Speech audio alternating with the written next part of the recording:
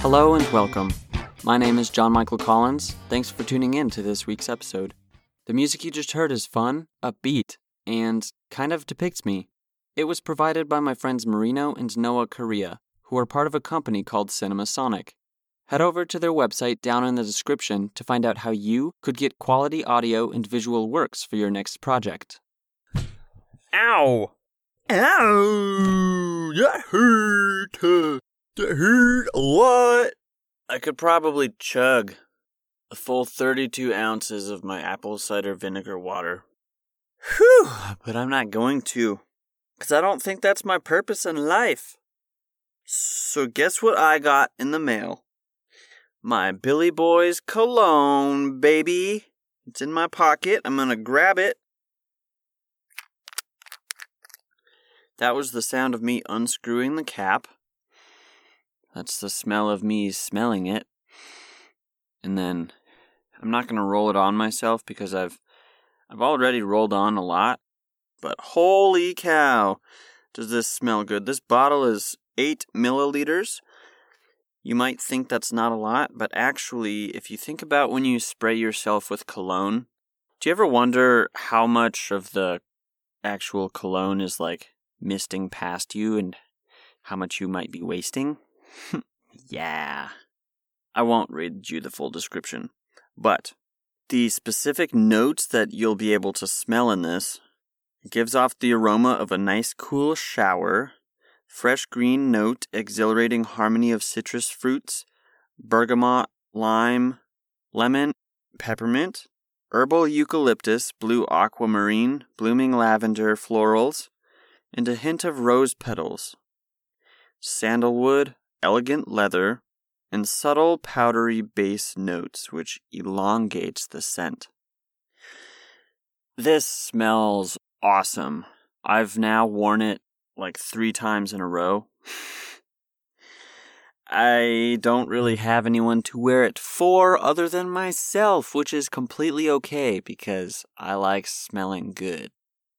But what I have noticed is this scent will stick with you. It will stick with you. It will be memorable. Shout out to EDC Crate for this. Thank you so much. I look forward to, when this bottle runs out, getting another bottle. I can say now that I won't go with any other cologne as long as this is around. To all of you listening, head over to the description to find the link to the website, which is edccrate.com. And if you're interested in buying anything on there, use coupon code GQT15%. So, on to a little pre-roll for this episode. Whew, did I have an awesome Christmas Eve dinner. I spent it physically alone, which is okay, because I didn't feel alone until toward the end of the night when I started getting tired. Christmas to me is about way more than lights and presents and gifts and being with people and family members and those you love, which those things are really awesome and great. But to me, the true meaning of Christmas is remembering the birth of Jesus. So what happened to him, and just imagine this happening in your life, a newborn baby boy, the government sets out and says, all newborn babies must die. All newborn boys must die. That happened to Jesus. He didn't get killed, but his mother and father ran towards Egypt to hide. And then they went to Israel. So it's a very, very wow story, which you can find the story in Matthew 1 and Matthew 2 of the Bible. Very, very beautiful. But dinner.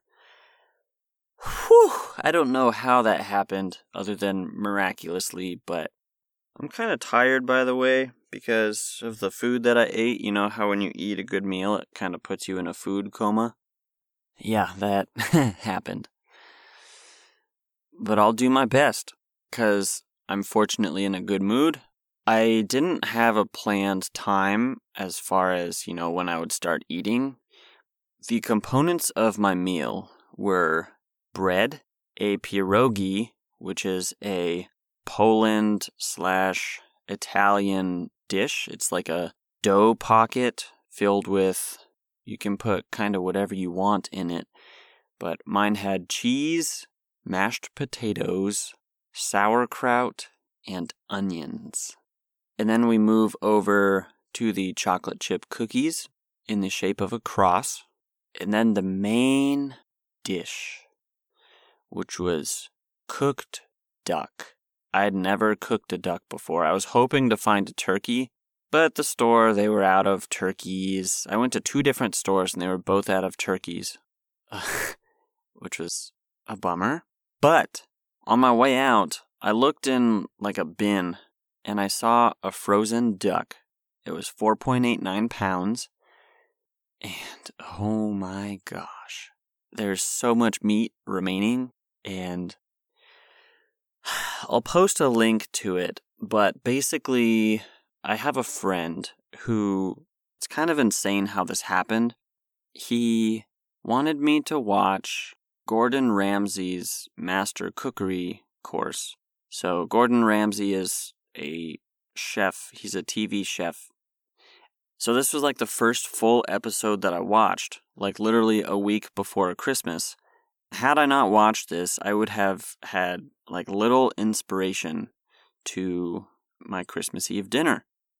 Episode 1, he cooks a chicken and puts a bunch of stuffing inside the cavity and then puts a lemon in there to like kind of close it up. I actually did that, but with a duck. I tried mimicking it as close as I could. I had also steamed it in like a pool of water mixed with white wine. I've never cooked with wine before. Christmas Eve, although I spent it by myself, it truly, truly felt for a period of time because I had Christmas music playing in the background as I was cooking. And then because I was cooking so long, I just got really tired. It was just awesome. If you, like me, don't have anyone to spend with in this time, you can truly, truly find peace in the midst of being alone. Speaking of alone, I'm alone right now in my booth. If I don't transition anytime soon, I'm not gonna get into the to the meat and potatoes of this episode. Yeah. This podcast is a personal and therapeutic tool I call a vocal diary. It's a space for me to process thoughts, explore stories, and post them for those who might be interested, hopefully inspiring someone, which, by the way, welcome, I believe it's Bhutan and Singapore. That is very, very awesome, and I'm excited to have you to the family of listeners. I'm not doing this for any type of social gain or to be a better human. I'm just doing it. Episodes 1 and 2 talk about who I am. So if you're interested, give them a listen if you haven't. A quick disclosure that going on tangents may or may not be involved. This show is conversationally true to how I speak. Here we go. To when I get sad and lonely. Wow. Whoever writes these topics, which, by the way, this is topic 133 since launching earlier this year. Like you, I too get sad and lonely sometimes. We all get sad and lonely sometimes. Some people get sad and lonely a lot. It feels like you're always sad and lonely. So to myself and to those people, I want to say that you are loved, you are treasured, and you are adored, whether you want to believe that or not. I'm just going to tell you by the creator of the universe and can have a relationship with him. All you have to do is ask him into your life. Say, God, I understand and acknowledge that I am alone and I am broken and I can't do this life by myself. I don't want to be alone. And I know that only you can provide eternal life, eternal protection, eternal love, and that you know me better than I know myself. and would you help me with where I'm at? You, Jesus, I believe are Lord, and I invite you to be Lord over my life. Amen. So may I remind you that I'm not planning, other than the things in the introduction, from when you hit play to when I say, here we go, and introduce the first topic. Those are the only things that are for the most part pre-planned. Otherwise, whatever I'm talking about in these topics, it could be subject to anything. So to when I get sad and lonely, it's up to you to decide how sad and how lonely you want to be. I know that sounds ridiculous, and I know it's really hard sometimes just to push yourself to do something, like record an episode. But you just gotta do it. You just gotta plow through it and do it. You gotta get your blood pumping. You gotta take your sweatshirt off. You gotta do a couple squats. And you just gotta scream a little bit and raise your voice. So if you get sad and lonely, I would encourage you to do something that you don't normally find yourself doing when you are sad and lonely. That could potentially nudge you out of that status, out of that place, to just, get the ball rolling again, to help you change your way of thinking. And if you are not sad and lonely, think about the times that you are sad and lonely so that you can contrast the beauty of how you got there. Oftentimes, I find myself sad and lonely. Oh gosh, when was the first time I found myself sad and lonely? Never! I am just kidding. Oh my gosh, that perfume. Not perfume. That cologne smells so good. Okay, I often think of this time actually when I think of being sad and lonely. It was my friend's, I think her birthday party. She was having some type of party. And she lived across from this, industrial area. There were a whole bunch of people over, and I just felt lonely, so I walked outside and I just kind of disappeared for a little bit, hoping that someone would come, looking for me. And I truly feel that a lot, that feeling. And that's a natural feeling of living in a broken world.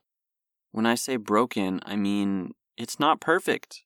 It is not perfect, and I'm sure you know that. And I think that time, I believe, we'll say, it was 8th or 9th grade.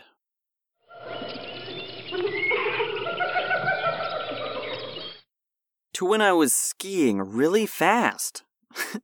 Maybe in 2013 or 2012. I don't remember if it was a black rated slope. I just remember going downhill super fast and being I do not care if I were to hit something right now or, just fall, because I'm going so fast that this is just awesome. Another time I was going really fast and there was this really big open field that I was skiing through, and in the middle were these 2 trees, and everybody was going around the trees, but I decided to go in between the trees, and so I went between the trees, and I bounced, and then I did a 20-foot flip. I was fortunately okay. But all these skiing stories to remind you to focus on what it is you are trying to do in life. And if you're finding yourself doing something that's just super awesome, like going really fast down a ski slope, just be careful, be careful.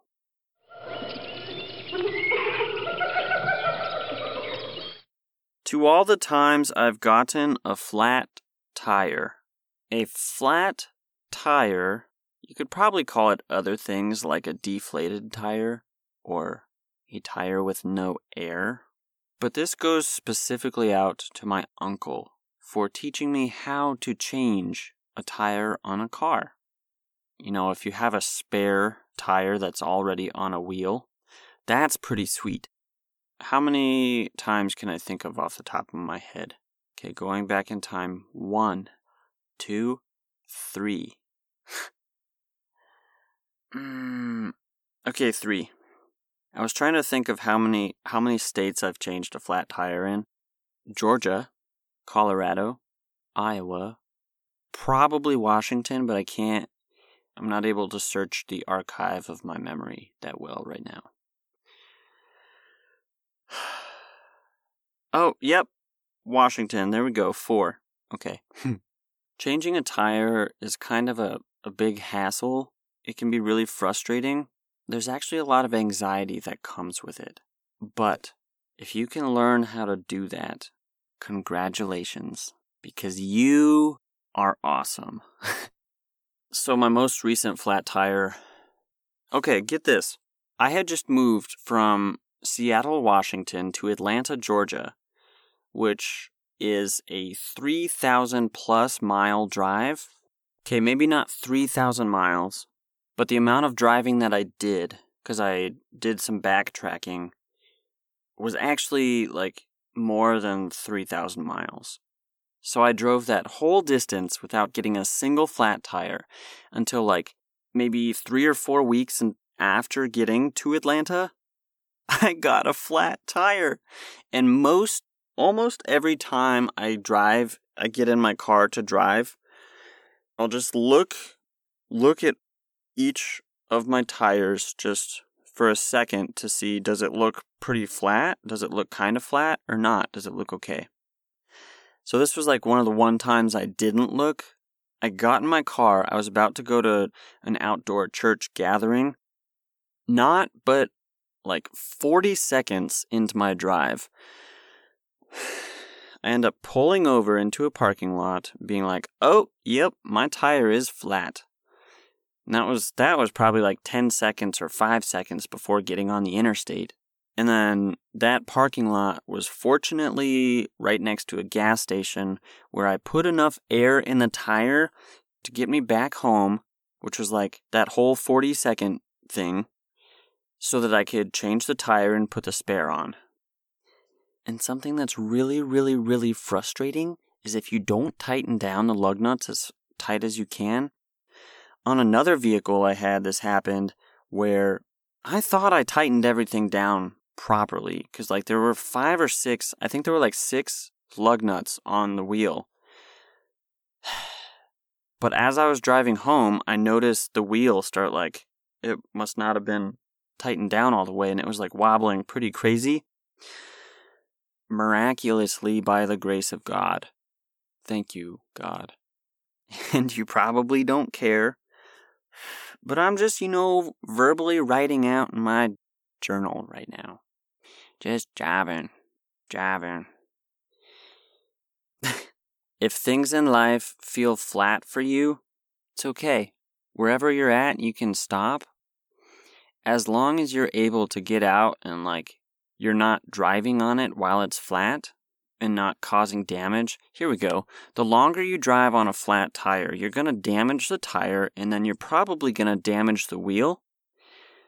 So the sooner you can recognize that it's flat, the sooner you can fix it, which is like in your life, the sooner you can recognize something is flat.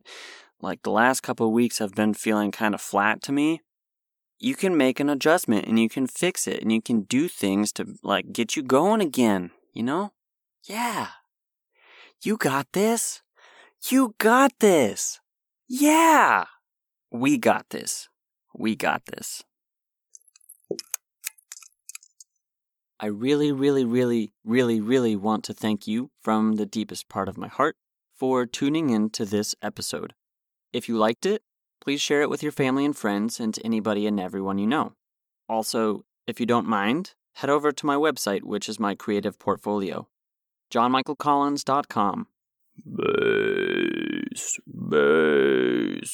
Bass. Thanks for listening.